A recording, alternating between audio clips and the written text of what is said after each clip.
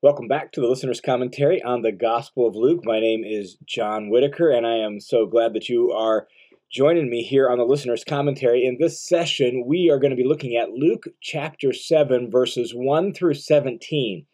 And as Luke continues to give his presentation of Jesus and God's work through Jesus of bringing his kingdom into the world, here in this section, we get a couple snapshots that just continue to display the incredible authority and power that Jesus manifested in his ministry. Keep the context in mind that Jesus has just presented some of his most fundamental and foundational teaching for his kingdom in the previous chapter. He's called the apostles to himself and designated them as his official representatives.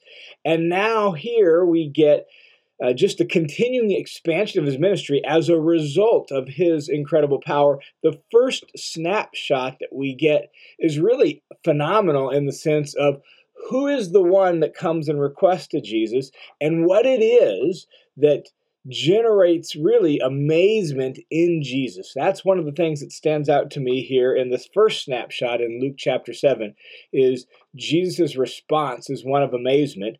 What made Jesus so amazed? Look at what happens here in Luke chapter 7, beginning in verse 1. We get a transitional statement that leads into the next major section. So verse 1 says, when he, Jesus, had completed all his teaching in the hearing of the people, everything that he had taught in his Sermon on the Plain or Sermon on the Mount, what Luke has just recorded in chapter 6, he went to Capernaum. And this is technically just the wrap-up of the end of chapter 6 and the setup for what happens next. And it's not just that he went to Capernaum. Literally, he entered into Capernaum. That is, he was teaching in the countryside outside of the city of Capernaum, somewhere near it. But when he was done, he went back into town. Capernaum has been the home base for his ministry. So he goes back into town where he's fairly well known and where he has been operating out of for some time. So here's what happened when he gets back into the city. Now, verse 2, a centurion's slave who was highly regarded by him was sick and about to die. Keep the overarching context in mind. One of Luke's main themes is that God's kingdom is open to any and all. So even though Jesus focuses on the lost sheep of the house of Israel, as Matthew says in his gospel, Jesus regularly interacts with non-Jews as well. In fact, we noted that one of the reasons Jesus moved to Capernaum as the home base for his ministry is because there was much more opportunity to interact with a variety of types of people there than there was, say, at Nazareth or elsewhere because of the location of Capernaum. Really, at a important crossroads where several different regions connected, and thus there was a whole host of different kinds of people. Here we have a centurion. What's a centurion? Well, a centurion was a key officer in the Roman army. He commanded roughly a century, that is about 100 soldiers. And the Roman legion was made up of 6 centuries. Centurions were thus veteran soldiers. They were valued typically for their leadership and good judgment and their ability to command respect. In fact, it's interesting that every centurion Luke mentions in both his gospel, Luke, and in the book of Acts is actually presented in a fairly positive light. In fact, the very first Gentile convert to Christianity that we see in the book of Acts is a centurion named Cornelius in Acts chapters 10 and 11. So this centurion that we meet here in Luke 7 has a servant who he honors and who he values, and this servant of his was so sick he was about to die.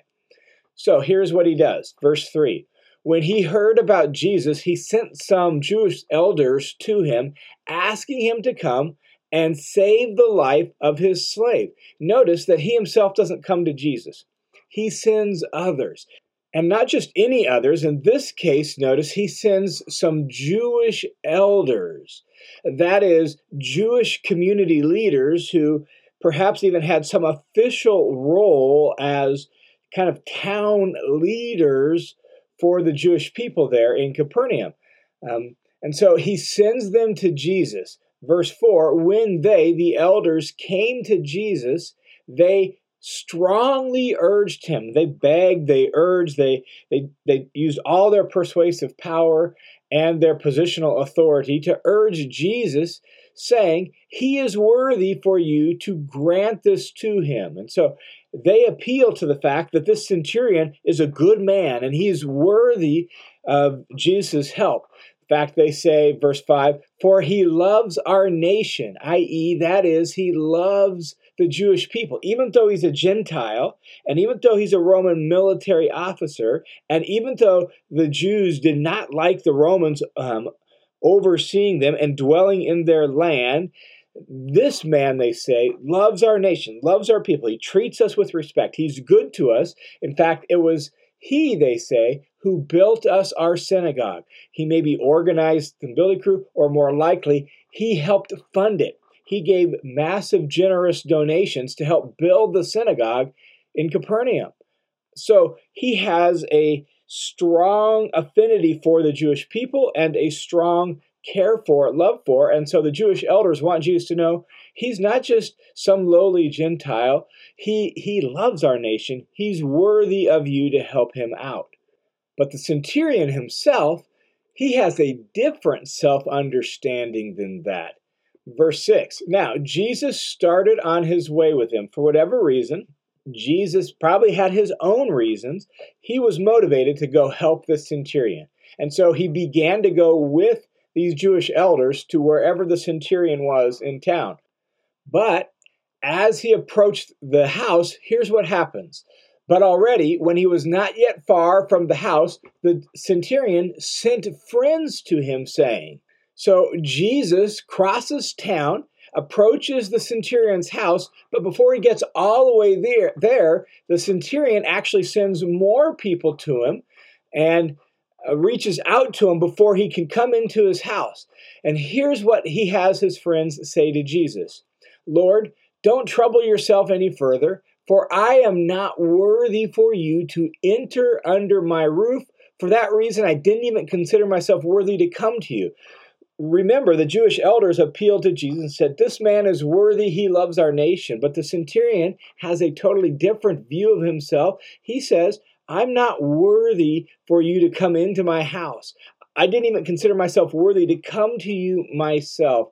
Notice that although he's a high-ranking military officer, he views Jesus in some regards or some way as having more rank than himself, higher status than himself, and that's why he isn't willing to approach him.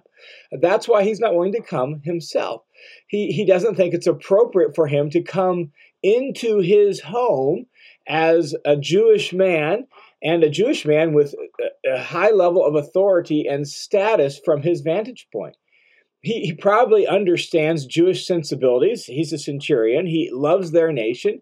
And he understands that for Jewish people to enter into the home of a Gentile rendered him unclean. So he's being respectful of Jesus. He's deferring to him.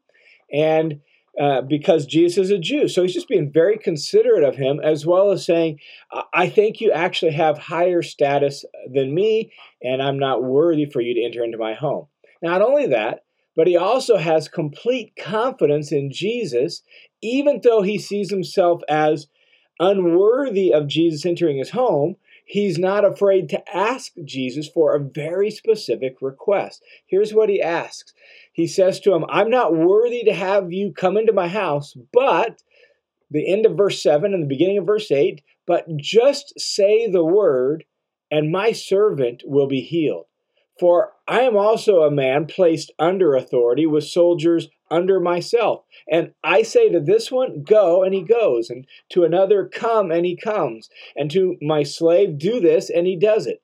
So his request is this, heal my servant. His confidence, well, he knows how authority works. He has authority over him, higher military officers over him that tell him what to do, and he has servants and soldiers under him, and he tells them what to do, and they do it. He understands how authorities work, and he's confident that Jesus has authority over this sickness. And so he's certain that all Jesus needs to do is simply give the order. give the word. Just like the centurion gives orders to his soldiers and his servants, Jesus, if you just give the order, I know it'll be done. And how does Jesus respond? Well, verse 9, Jesus responds like this. Now, when Jesus heard this, he was amazed at him. He was amazed. It is his confidence in Jesus, his sense of, look, I believe you have higher status than me, and yet I'm willing to ask you to do this nonetheless, and I have complete confidence in you, faith in you that you can do this, and that amazed Jesus. He was amazed at him, and Jesus turned and said to the crowd that was following him, I say to you, not even in Israel have I found great faith. In other words, not even among the Jews. He's technically in Israel, right? He's among the nation of Israel. What he means when he says in Israel is he means among Jewish people. Not even in Israel itself, the very people of God, the people who should have the most faith, not even in Israel have I found such great faith. Jesus was amazed and praised this man because of his faith. In fact, he commends the man and says that his faith is greater than Jesus seen among his own people. And that's instructive to us as we listen to this story. The thing that attracts Jesus' attention, the thing that amazes Jesus and really leads to Jesus to commend this man should be the same thing that leads Jesus to commend us, and that's faith. Confidence in Jesus and his ability. And he sees it here in the centurion and he's amazed by it. And so this is what he does in verse 10. And when those who had been sent returned to the house, like they turn around, they go back to the centurion's house, and when they returned to the house, they found the slave in good health, healed from a distance. Presumably with a word. We're not even told that Jesus gave a word other than his commendation of the centurion. Thus we see that the centurion was right. Jesus really does have that kind of authority, just to give the word, just to will it to happen, and it happens. He's capable of long-distance healings. That's how much power and authority that Jesus has, and that's demonstrated here in this snapshot with the centurion. Now, what we get in verse 11 through 17 is another snapshot that continues Luke's portrayal, how much power and authority he has. He just healed a centurion servant who was near death. He did so from a distance simply by willing it to happen. Well, here's what happens in the next snapshot, verse 11. Soon afterward, Jesus went to a city called Nain. So he leaves Capernaum. He heads to the city of Nain, and his disciples were going along with him, accompanied by a large crowd. So Jesus, his disciples, including the 12, and an entourage of people make this trip from Capernaum to Nain. Nain is about 25 miles south of Capernaum. We're not told why Jesus and the crowd went there, but we do know Jesus regularly visited and taught in other towns around Galilee. So maybe he's just going, carrying on his ministry, doing what he does, right? Traveling from town to town, teaching. Here's what happened as he approached Nain. Now, as he approached the gate of the city, which tells us something about the city of Nain, it actually had a city gate, so there was at least a wall of some sort around the city with a gate. So he's approaching the city gate, about to enter into the city of Nain. And as he approaches the gate, there's another crowd coming out of the city through the city gate. So as he approached the gate of the city, a dead man was being carried out, the only son of his mother, and she was a widow. And a sizable crowd from the city was with her. And so we have a sizable crowd from the city coming out, probably mourning and wailing as the custom was for this widow who has lost her only son. So they're coming out of the city of Gate. Jesus and his entourage is approaching the city of Gate, and they run into each other. Imagine the scene, right? You have weeping and wailing of Jewish mourners. The deceased is a man. Not only is he a man, he's the only son of a widow. This is bad. This is really bad. She's a widow. That is, she doesn't have anyone to support her. This is her only son, who would have been the one to have cared for her as she grew older, the one to provide for her and to support her, to make sure she was taken care of. Widows are consistently viewed in the scriptures as some of the most vulnerable, for whom the Lord has great concern. And then to lose her only son leaves her with no protection and no care. And that's why Jesus responds the way he does. Look what happens in verse 13. When the Lord saw her, he felt compassion for her. And he said to her, do not go on weeping. And so Jesus sizes up the situation. He realizes, oh man, and just as the scriptures have said in the past that the Lord feels compassion for widows, particularly widows who lose their only son, especially those kind, Jesus, the Lord, feels compassion for her, and he's moved to action. He doesn't just feel it, he's moved to action. Do not go on weeping. Verse 14, and he came up, he touched the coffin, and the bearers, those carrying whatever the man is being carried on, the translation says coffin, it's probably more likely some sort of mat or something that is being carried on. So he touches that. Those carrying him and on the mat stop. And he said to the dead man, young man, I say to you, arise.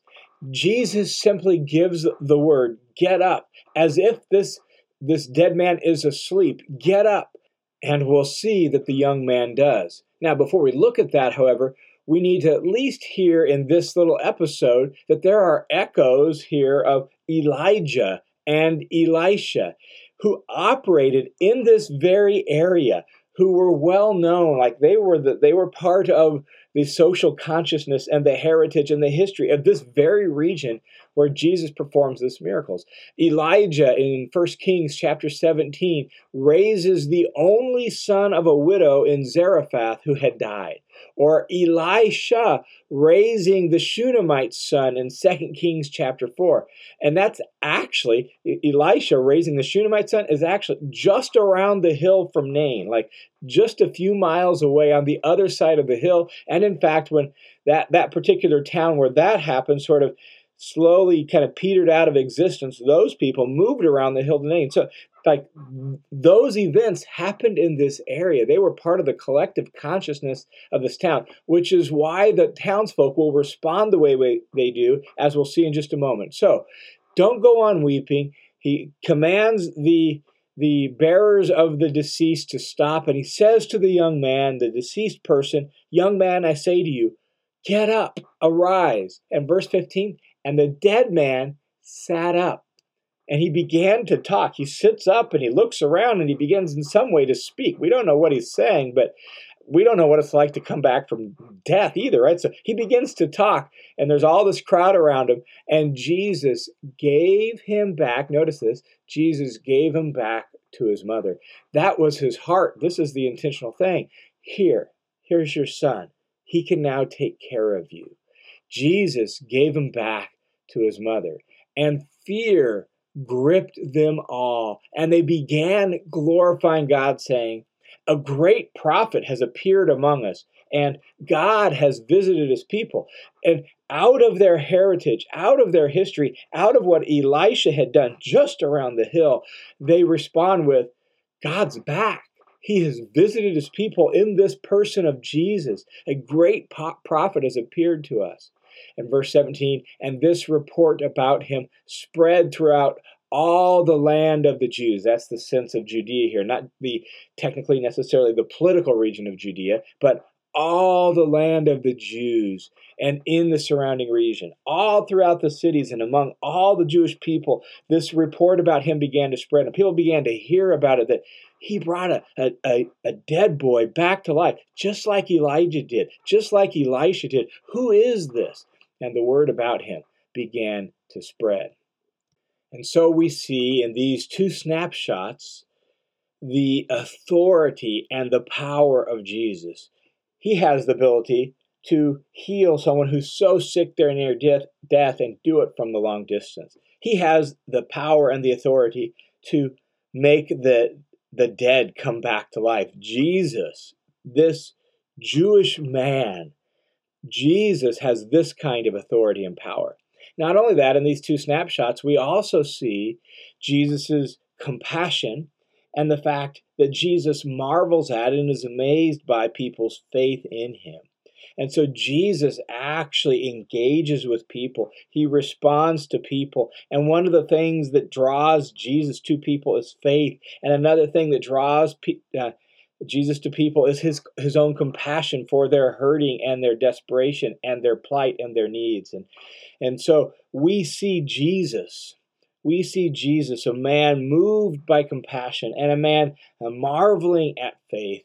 And we see his very authority and power. And as we respond to this one, may we, like the centurion, may we have this kind of faith. As we see Jesus' authority and power in episodes like this, may it move us to even greater confidence in him and greater trust. Even if he doesn't perform a miracle on our behalf, may we have confidence that Jesus loves us. He has compassion for us, and he knows what's best for us, and he's able to help.